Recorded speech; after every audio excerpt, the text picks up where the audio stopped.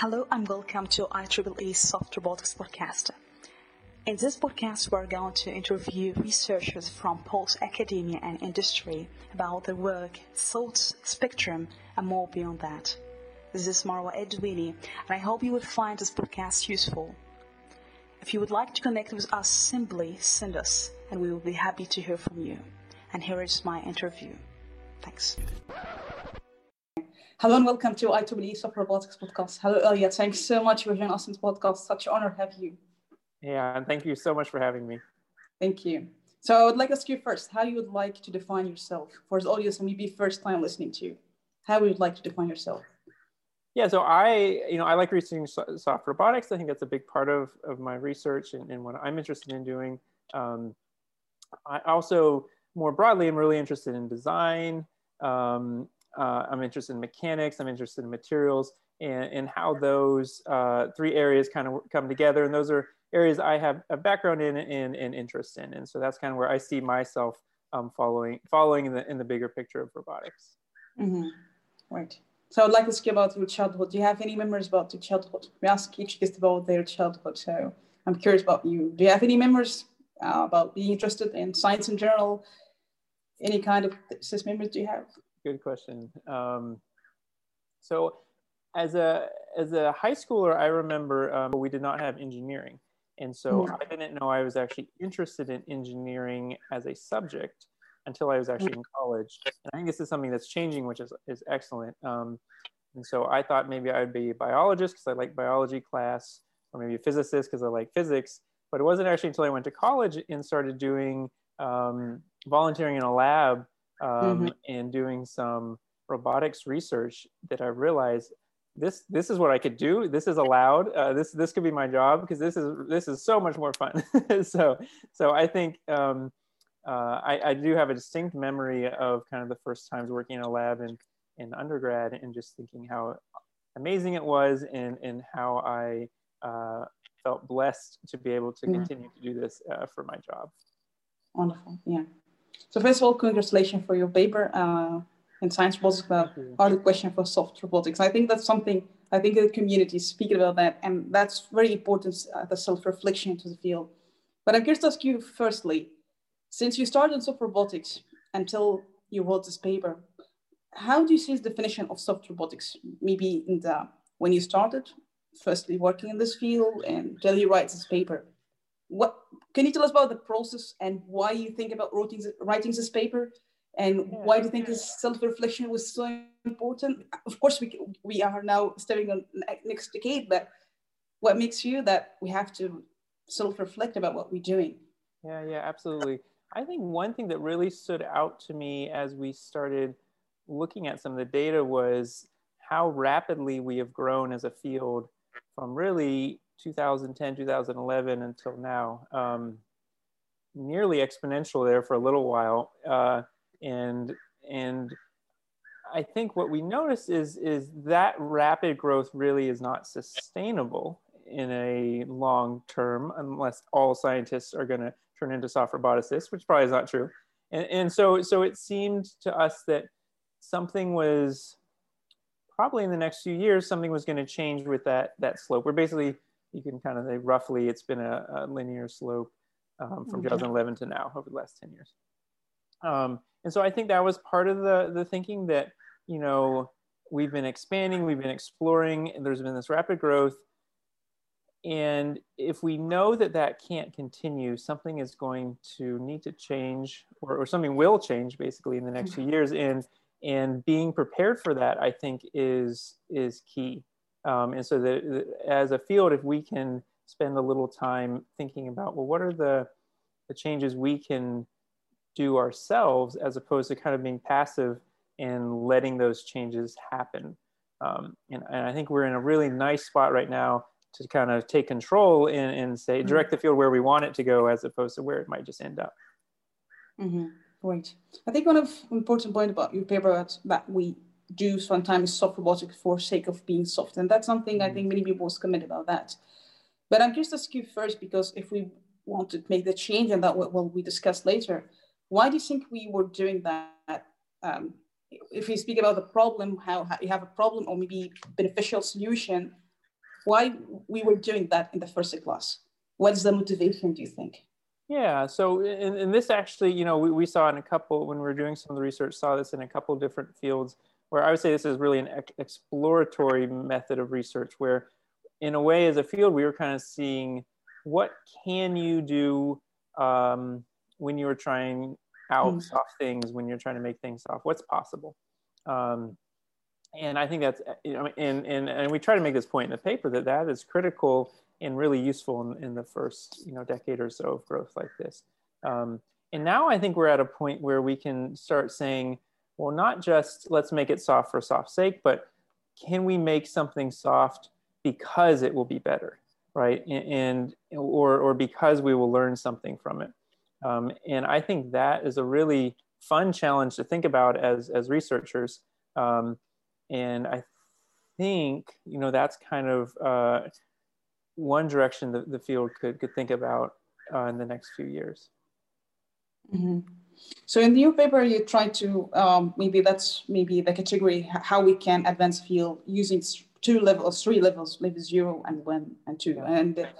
And maybe you can explain more for the audience, maybe they did read the paper, so maybe you can tell what is the actual solution do you envision so that we can make a progress and striving for progress.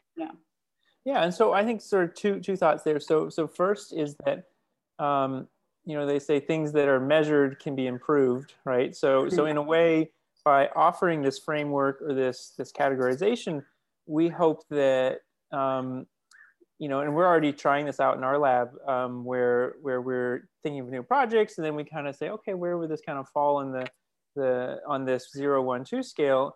And just by doing that thought experiment and thinking through it, we're able to refine our project and say, oh, okay, well, maybe we could bump it from a 0 to 1 by rethinking it a little bit, or from a 1 to a 2.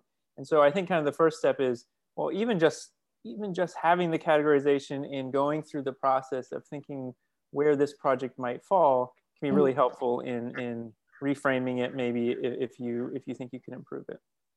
And then the second thing, and we mentioned briefly in the paper, is, and this is more for the community at large in moving forward, is some, you know, the educational piece of it, working on courses and working on maybe even a textbook, something like this, that gives some of that basic framework to people who, especially who are entering the field, to understand, you know, what has been done and what are really the open pressing questions in soft robotics. So they don't have to find it all out for themselves, because to a certain extent, soft robotics, you know, up until now, it's been a lot of, as you enter the field, you have to kind of figure it out yourself, because there isn't really a great resource. You know, you can read review articles and do a literature search yourself, but if we don't yet have a, you know, a textbook or, you know, coherent source of courses. And I think there's some really nice courses starting throughout the country. We have one at our university.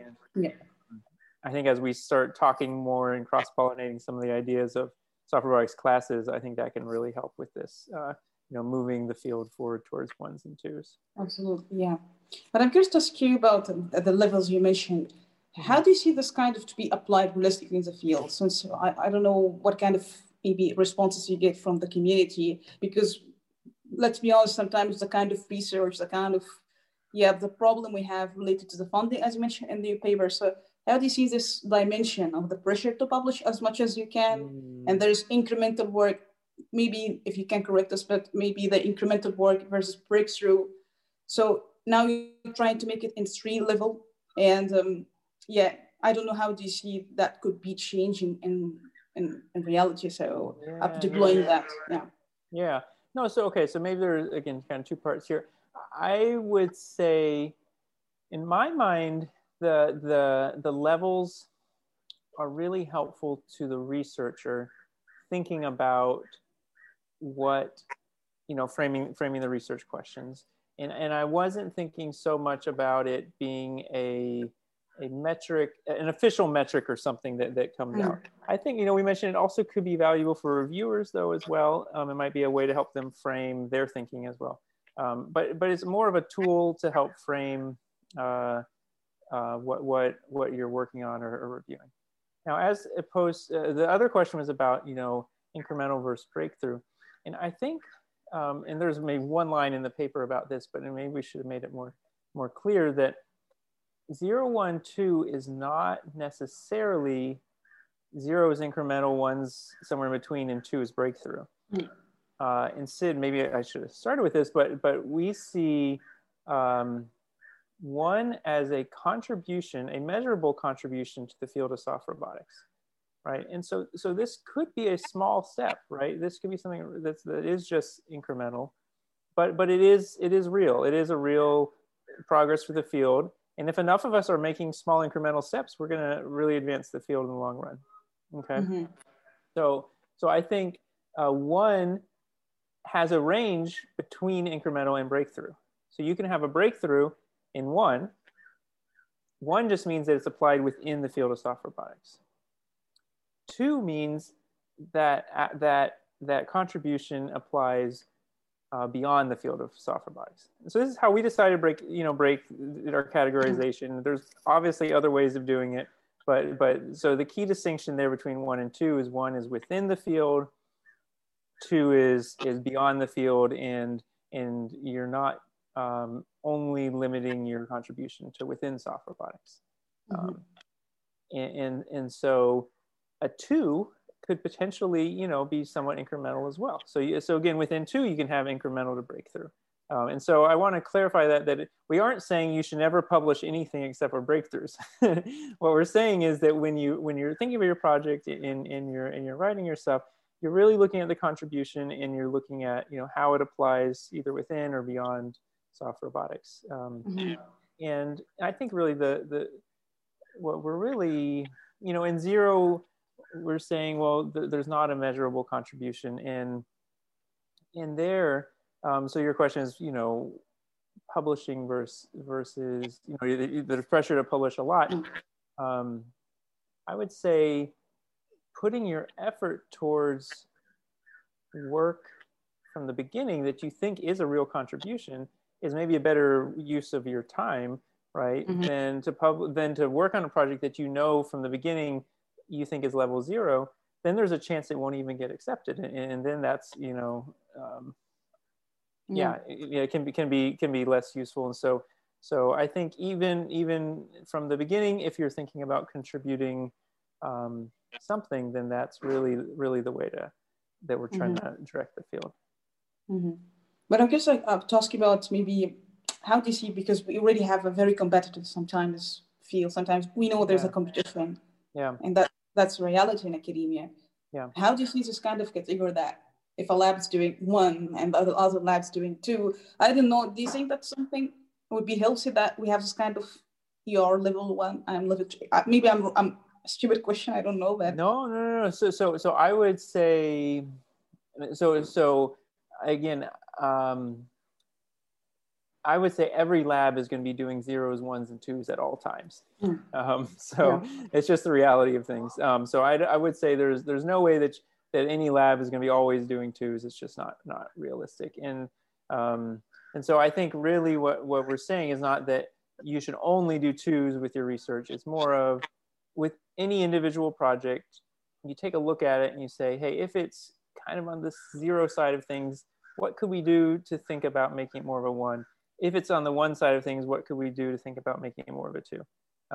And so it's not so much as like, you're stamped as always doing 1s, right? I think it's fluid, and I think any researcher is probably doing all of them, and any project can move among those 3 categories. So they're I would say they're very fluid categories, and as with any categories, there's overlap and a spectrum, really, right? So there aren't really hard boundaries. I think one of important point in your paper about that how you measure the impact. For example, something meaningful outside the academia or citation from outside the field, that's maybe the right metrics to figure out whether what you're doing is really beneficial. So when it comes to the problem, and we have a problem and solution, how we can, the question, because you already have your lab, so how you can answer the question, how we can make sure that what you're doing is beneficial. If you deploy this question to many labs, because sometimes, I don't know, some people would just say that maybe the solution is not efficient. You have expensive solution to maybe, maybe it is hard sometimes to get the right question. and you ask yourself, why doing that? Why doing that? So sometimes it doesn't make sense, but it's still, yeah, I mean, we're not making any specific generalization, but I think that's something, it's very important what you mentioned, and still not clear how we can ask right question, or maybe that's right solution and applicable outside academia as well. Mm-hmm. Yeah, no, absolutely. So I think it's hard to always do research that has impact outside academia, right? That's not probably practical or realistic. And so we're careful to say in our paper that we're trying as researchers, or offering to the community it's almost a two-step process that we're pitching, that we're saying as researchers, if we focus on contribution, that is, are you advancing what's known? Are you advancing the state of the art, either within soft robotics or out? If you're focusing on your own, making a contribution, a real contribution, the premise is that if enough of us are doing that, then our field will have impact. Mm. And there will be projects coming out of that will have real measurable impact. So we're not, and so I guess we make a distinction between impact and contribution, which is maybe a bit of semantics, but in the paper we try to clarify that we're not saying every project needs to have impact. That's not to say that every paper is going to go out there and be patented and save lives, right? Because at a certain extent, that's the point of academia, is to be one step removed from that everything doesn't have to make money, unlike in a company, right? And so we have a little more freedom there. But what we're saying is, if we really focus on contribution, and by that I mean that you're advancing the field, right? So you're not just replicating what's been done before, but we're helping the field take a step forward. If we are doing that, and everyone's trying their best to do that, then I mean, the premise is, and maybe it's not true, but the premise of the article is that if we're all working on that, then hopefully as a field we will have impact and a meaningful field in the next decade or so. Mm-hmm.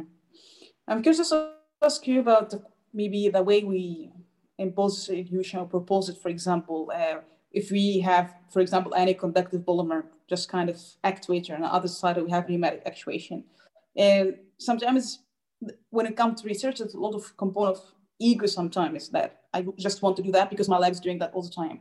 How do you figure out that we can have this kind of inclusive, that's maybe the right solution, and we have to make effort so that we can have this meaningful contribution? Because sometimes you have diverse approaches and everyone is trying to use different things. So there's a lot of varieties here. Yeah, no, absolutely. Yeah, and so that's a really good question. So by meaningful contribution, I think both of those could have meaningful contribution within their areas, right? So for a pneumatic actuator, the person researching the pneumatics would say, okay, what is known about pneumatics in soft robotics? What's the state of the art? Where is there room for improvement that would really help out the field in soft pneumatic actuation, right? And so that person can focus on that. And then the person doing, whether EAP or whatever, a different type of actuation, looking at issues there and contributing to the EAP research in that regard. And it doesn't necessarily mean that we should never do pneumatics and only do EAPs. That's not what we're saying. We're saying within each of those, making sure you know what has been done and what needs to be done to help advance that technology. Mm-hmm. Yeah. And when it comes to maybe the right question, or maybe the missing pieces, do you think we have to ask ourselves when it comes to the field? What kind of maybe questions do you think we have to ask ourselves? Yeah, absolutely. Maybe for HBI, yeah. Yeah. So I think really a key question is first of all, knowing what has been done in the field, and really, which takes effort, right? Looking through all the papers and understanding, what's missing. And so I guess the key question is what is missing that I could contribute? And I think a nice analogy to this that I've seen is imagine the field and everything that has been created is a wall that we're building together, or a structure we're building. And we're looking, you as a researcher are looking for holes in that wall. And you're saying, okay, there's a hole right here. and you need to know all the literature that's surrounding that hole, and be able to describe that hole, and then that's what you can focus on in filling that, filling in that brick that's missing. And so I think that key question is, what's missing and what would help advance the field? And that's sometimes not an easy question, but I think part of what we're trying to argue is that it is worth putting that effort in up front, thinking about what really could help the field out, what's unknown, what could help advance our understanding or the technology, and then putting our efforts directed towards that. And what may be the thing that you think we have to give much attention? For example, I don't know, do you think what's maybe still lacking, maybe modeling or simulation tool? Yeah, no, that's a really good question. And I think so we, in the paper, we really tried to keep it at a higher level. So we didn't go into, because there's so many great review articles that do state, these are the challenges to soft robotics, and these are the things we need to address. And so we really wanted to focus this on a much broader thinking about, given your area, because there's a ton of important areas. I don't want to list one and say, hey, that's the one, right? Because I think there's so many. And we did make a big list in the paper, but I think, there's a lot of important questions that need to be addressed, and whichever one you're working on right now, I think this applies to, and you can think it through, what's been done in my area and what's lacking. Yeah.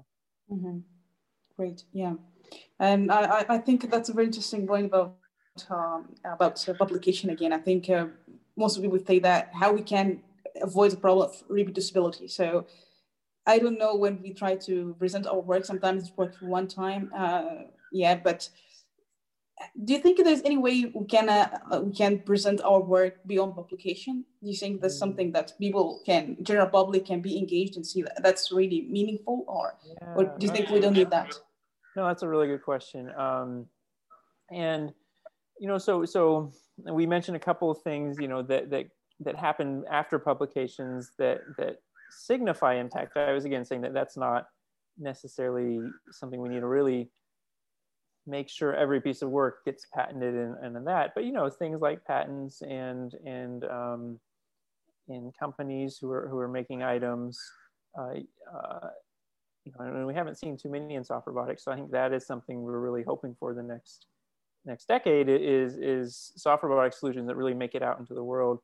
And we give a list of soft solutions from history that really completely changed their respective fields. Whether it was the pneumatic tire, which is 140 years old or something, and it's still being used, right? I mean, it's a pneumatic solution that is better than anything else we can think of. And so I think that's what we're really eager for in the next decade is us moving some of our technologies out into the world where and this is kind of, the holy grail. If we could see these things where some of these technologies we're working on are actually getting out into the world and displacing what we're using as technology right now. So I'm curious how will be, you imagine, will this be in action? I don't know if there is something you have to do beyond the paper, what kind of vision, or to put all that in action, so that when do you think we can do that? Or well, I would say even before we published the paper, we tried some in our lab, and we had students. So I think there was one really great exercise we did, was doing a literature review and trying to find a paper that was a 0 and a 1 and a 2, and then pitch it to the lab, and explain why you thought it was at that level, and had a really lively discussion around that. So that was a really nice actionable item that we did within our own lab, is basically thinking through how these apply to previous work that we looked at. And then, I think the key action item is then taking a step back and looking at your own work and saying, where do I think this is falling? We've done this in our lab. Some, students will be thinking about a new project. What are they thinking about doing next, right?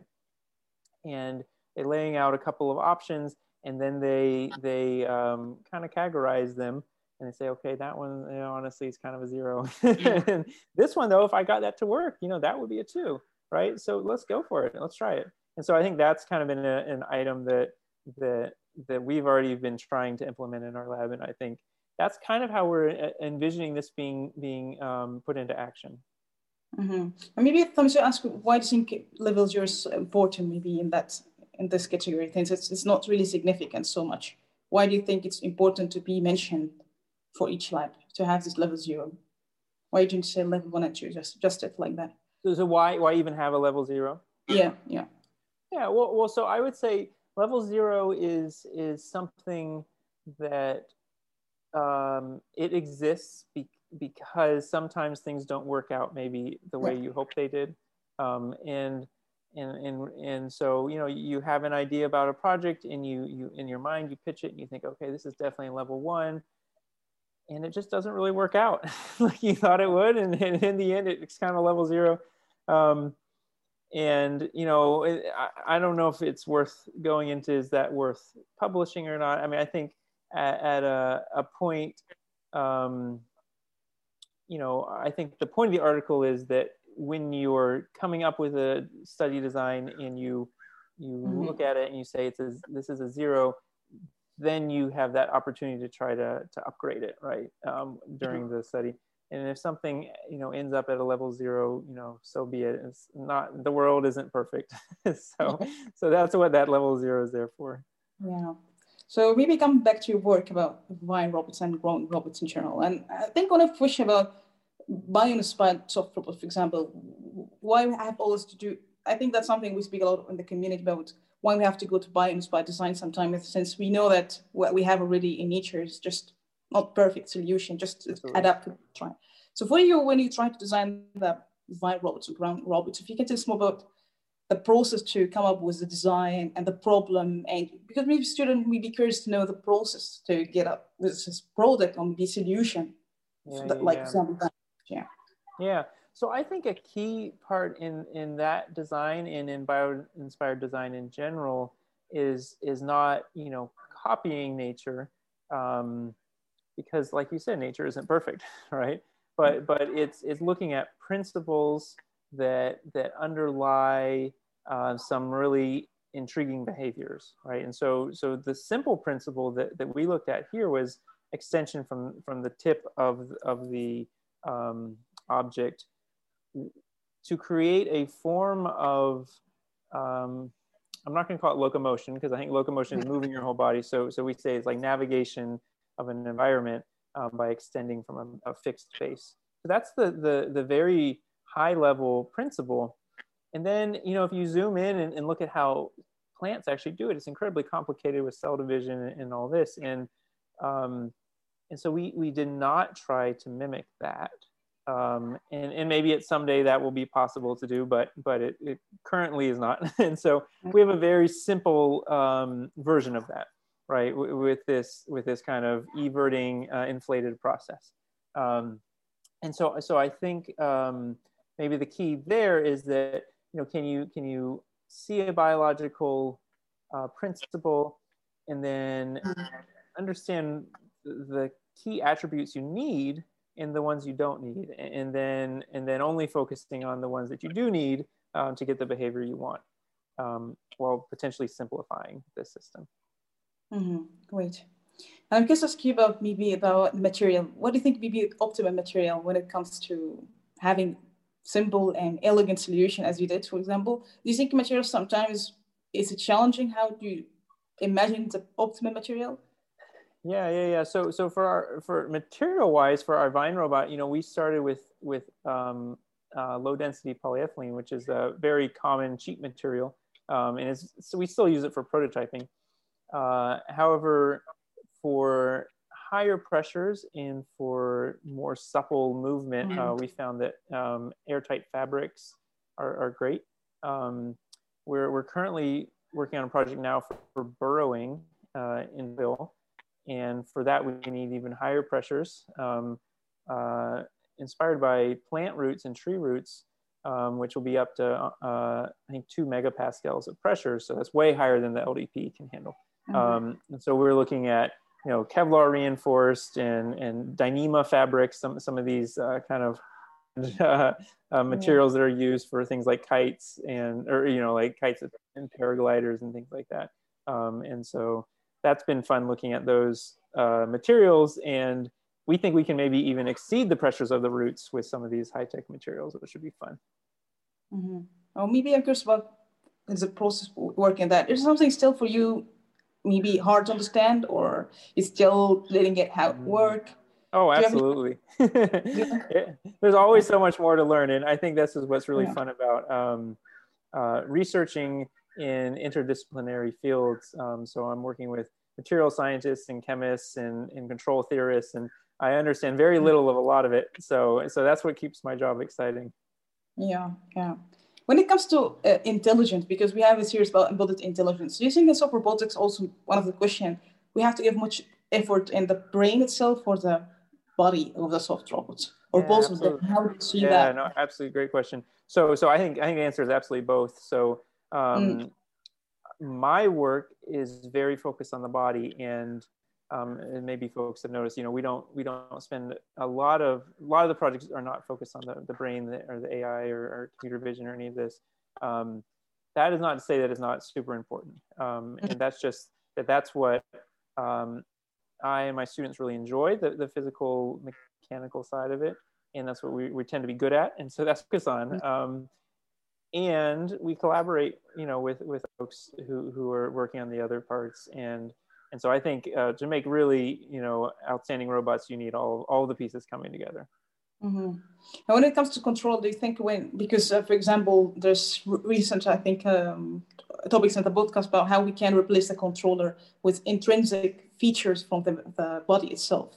So for example, how we can couple geometric and material nonlinearities to have this intrinsic feature. How do you see that when it comes to body intelligence? Do you think we can replace the controller, or I think we can supplement them? I think we can definitely supplement them, right? And I think the Vine robot is a nice example of that in its ability to deform passively around objects, and we have a couple of papers on steering through obstacles, where if it runs into an obstacle, it's basically able to kind of self-buckle and reorient.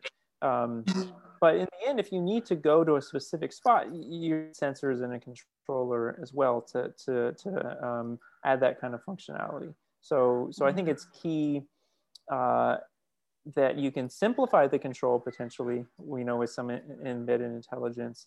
But it's hard to believe or really see a full robot, where that can sense and respond to its environment in meaningful ways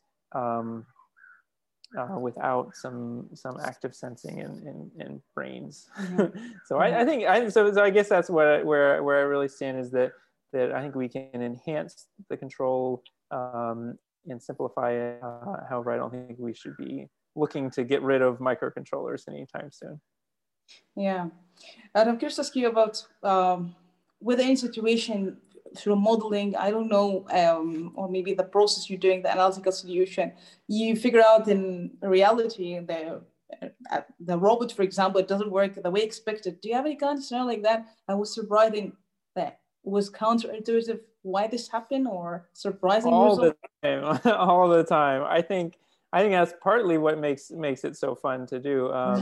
Is you have a vision of what you hope or what you think will happen, and then you prototype it and you test it. And I think that's one thing we love doing in our lab is quickly testing ideas. So we have a bunch of, it's really a lot of it is just cheap, off the shelf, random scraps of things you can put together quickly and make it. And because basically you have a model in your head and it's wrong, and then you build it and you test it and you say, oh, okay, that wasn't right. But the key is that you learn something from that iteration. You say, okay, so this part didn't behave like I thought. This was more flexible than I imagined it would be. And then you learn something. You update basically the model in your head, and you redesign, and then you do another iteration. And I think it's really key for what we do. And this is maybe something that also in software development, where the iteration cycles can be very fast, right? And so I think that's a lesson as hardware engineers we can take from software, is that if you can test things quickly and learn from them, you can move forward quite rapidly. And so that's something we really focus on. Even sometimes something like a 3D printer, which might, people call rapid prototyping, but might take multiple hours to get you a part. If you can instead chop a piece of pipe in half and drill a hole in it, and have your part in 7 minutes as opposed to 2 hours, then you can go through 10 more prototypes in the time you're waiting on the print to occur. Yeah. So I think there's really something that we like doing is these kind of rapid iterations, but also making sure that you're learning something from every iteration. You're not just trying a bunch of random. Yeah. And I'm curious about the limitation maybe you have, or maybe something very challenging for Vine robots and also for soft robotics field. You think there's a technological block here as well, and we have to maybe advance more in this direction when it comes to technological blocks as well. Yeah, absolutely. So I think there's a few, for Vine robots, one thing we're very curious about is going much smaller. So we're looking at applications for going through the blood vessels up into the brain. So this is getting things down to the scale of a millimeter or so, and getting active steering at that scale is definitely challenging. And so I think scaling down is a big challenge. We're looking at branching as well. So the plant roots, right? So we're looking at how these things can branch like plant roots. And I think some challenges there on manufacturing side is interesting. Yeah. I think the steering in Vine robots is still, I'd say there's not a perfect solution yet. There's a lot of options, and a lot of them work pretty well, from our group and from many other groups. But it's still not quite as elegant as a plant, the ability to steer through an environment. So I think there's definitely some room there. Yeah. I'm curious to ask you about that concept of growing robot. Do you think maybe, I don't know if you have any ideas for that, do you think integrating a living system with non-living system to grow, do you think that's learning here, or intelligence, for example, growing robot, how they can continue learning, for example, how you imagine that if you integrate living system with non-living system? Yeah, so it's a biohybrid solution. Yeah, that's really interesting. I think so one idea we had, which we have not tried yet, is integrating with bacteria for sensing. So you can do bacteria that have been engineered to sense different things, like a pollutant or something like that, and then make some response. And so we envision these bacteria living in the skin of the Vine robot. So as it's growing either above ground or below ground, they could be sensing for pollutants or toxins, and then sending a signal back to the base. Whether, so I think there's some questions as to the feasibility of that, and in which cases are those bacteria better sensors than we could use with microchips. And so I think that's an important question. So maybe more broadly is when is the biohybrid solution actually a better solution than using fully engineered? And I think there probably are examples, but I think that's an important question. Great.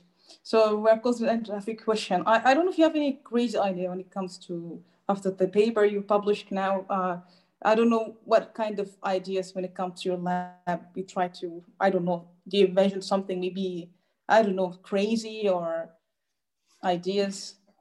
We are always thinking of crazy ideas in my lab. So one for instance, which we just submitted to IROS, the beginnings of it, is an enormous inflated ball robot. So imagine almost as tall as a person that could drive around.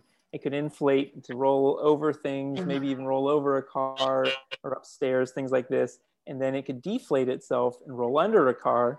And because air pressure is kind of an incredible thing when you inflate pretty low pressures, but with such a big area pushing on surfaces, we think we could lift a car up as well. So a robot that can both be quite mobile but also able to apply very large forces to the world to do useful things, potentially move quickly and be robust.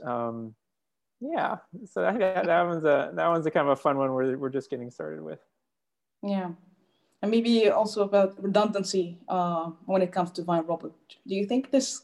I know it is hard sometimes. Yeah, it's damaging, but you demonstrate that sometimes it is resisting, for example, damage. But I don't know if this is a scenario you think maybe there's damage happening, or the concept of redundancy when it comes to growing robot.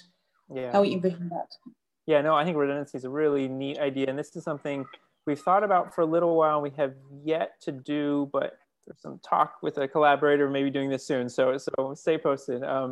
But the idea would be, if the base station could be, it's kind of your expensive component, and then you can imagine growing tens or even 100 tendrils out of that one station. And so we think something like searching a collapsed building could be a really nice option for that, where you grow 100 Vine robots, and they could even be passive, so unsteered Vine robots, and just allow them to snake through the rubble, and each has sensors on it and looking for survivors. And where here, I mean, if 2 or 3 or even 10 break or don't go anywhere useful, well, you still have 90 that are exploring. So I think that's a really fruitful area of research. And one thing we thought about is they could have minimal steering, where they basically repel. So as they're growing through the rubble, if they get near a neighbor, they try to steer away. That way they don't all end up in the same path.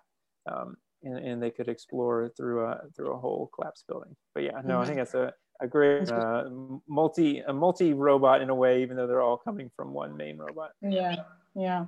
And what could be, maybe still curiosity about what could be an avoidable trade-off when it comes to designing growing soft robots?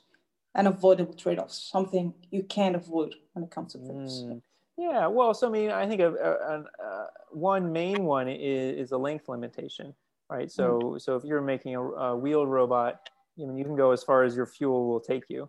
But with a Vine robot, you are constrained to not move more than, I don't know, 100 meters from your base, something around there. There is a group who's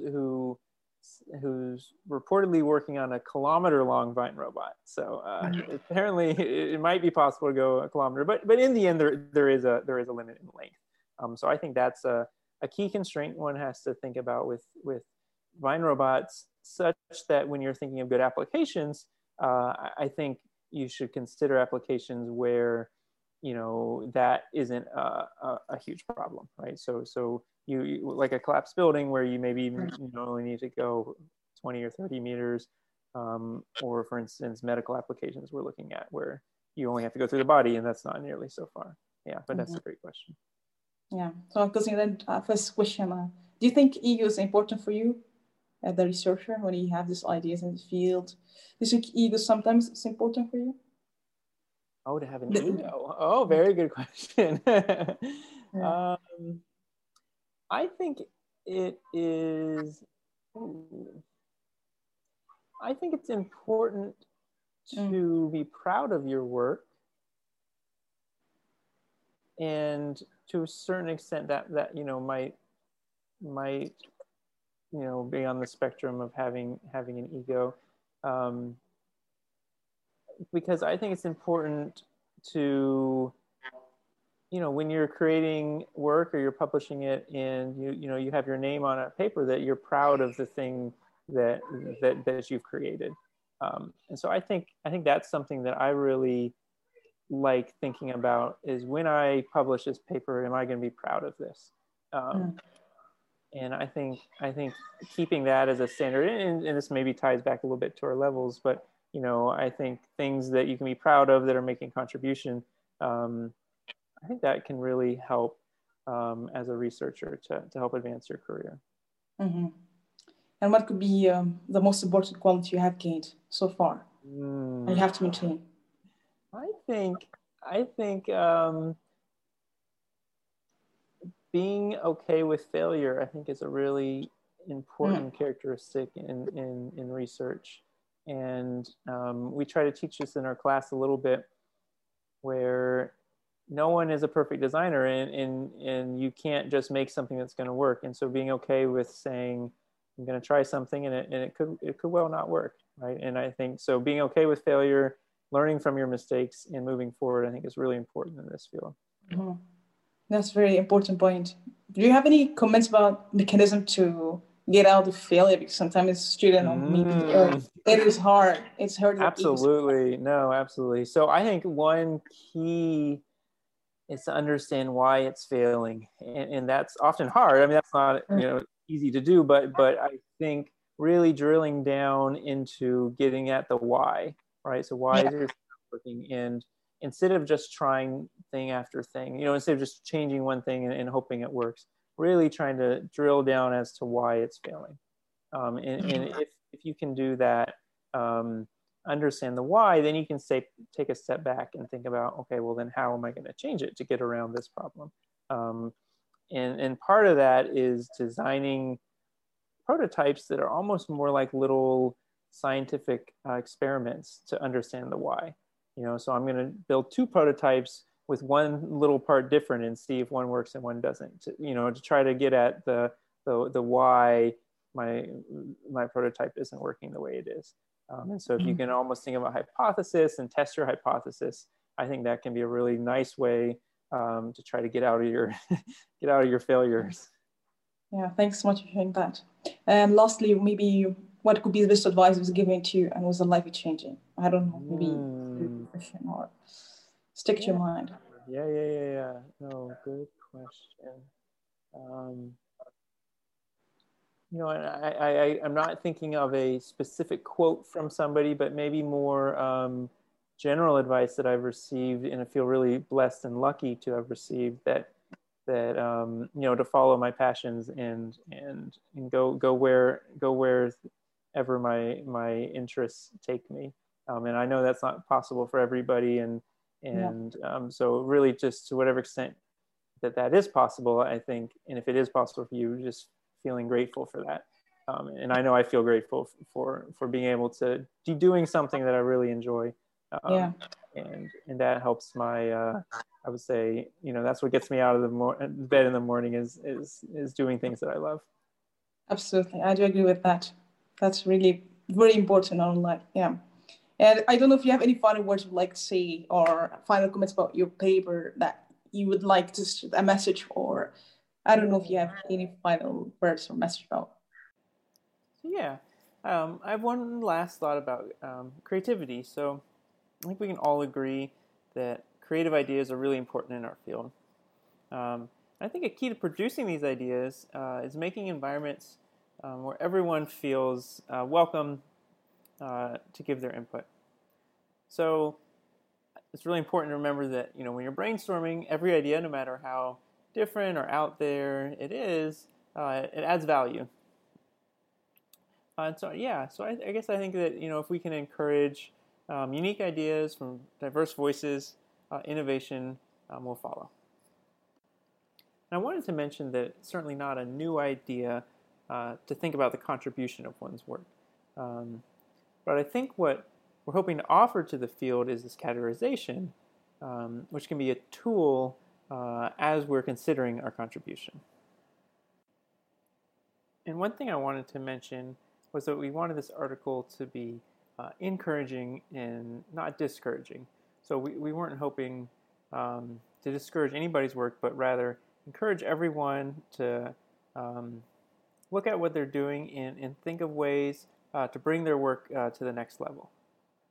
So thank you once again, Alex. I think that was very interesting. And thanks so much for the paper. I think that's something very important and for the field. And I appreciate your time. It was really enjoyable talking to you. Thanks a lot. Thank you. All right. Thank you so much for having me. I really appreciate it. Thank you.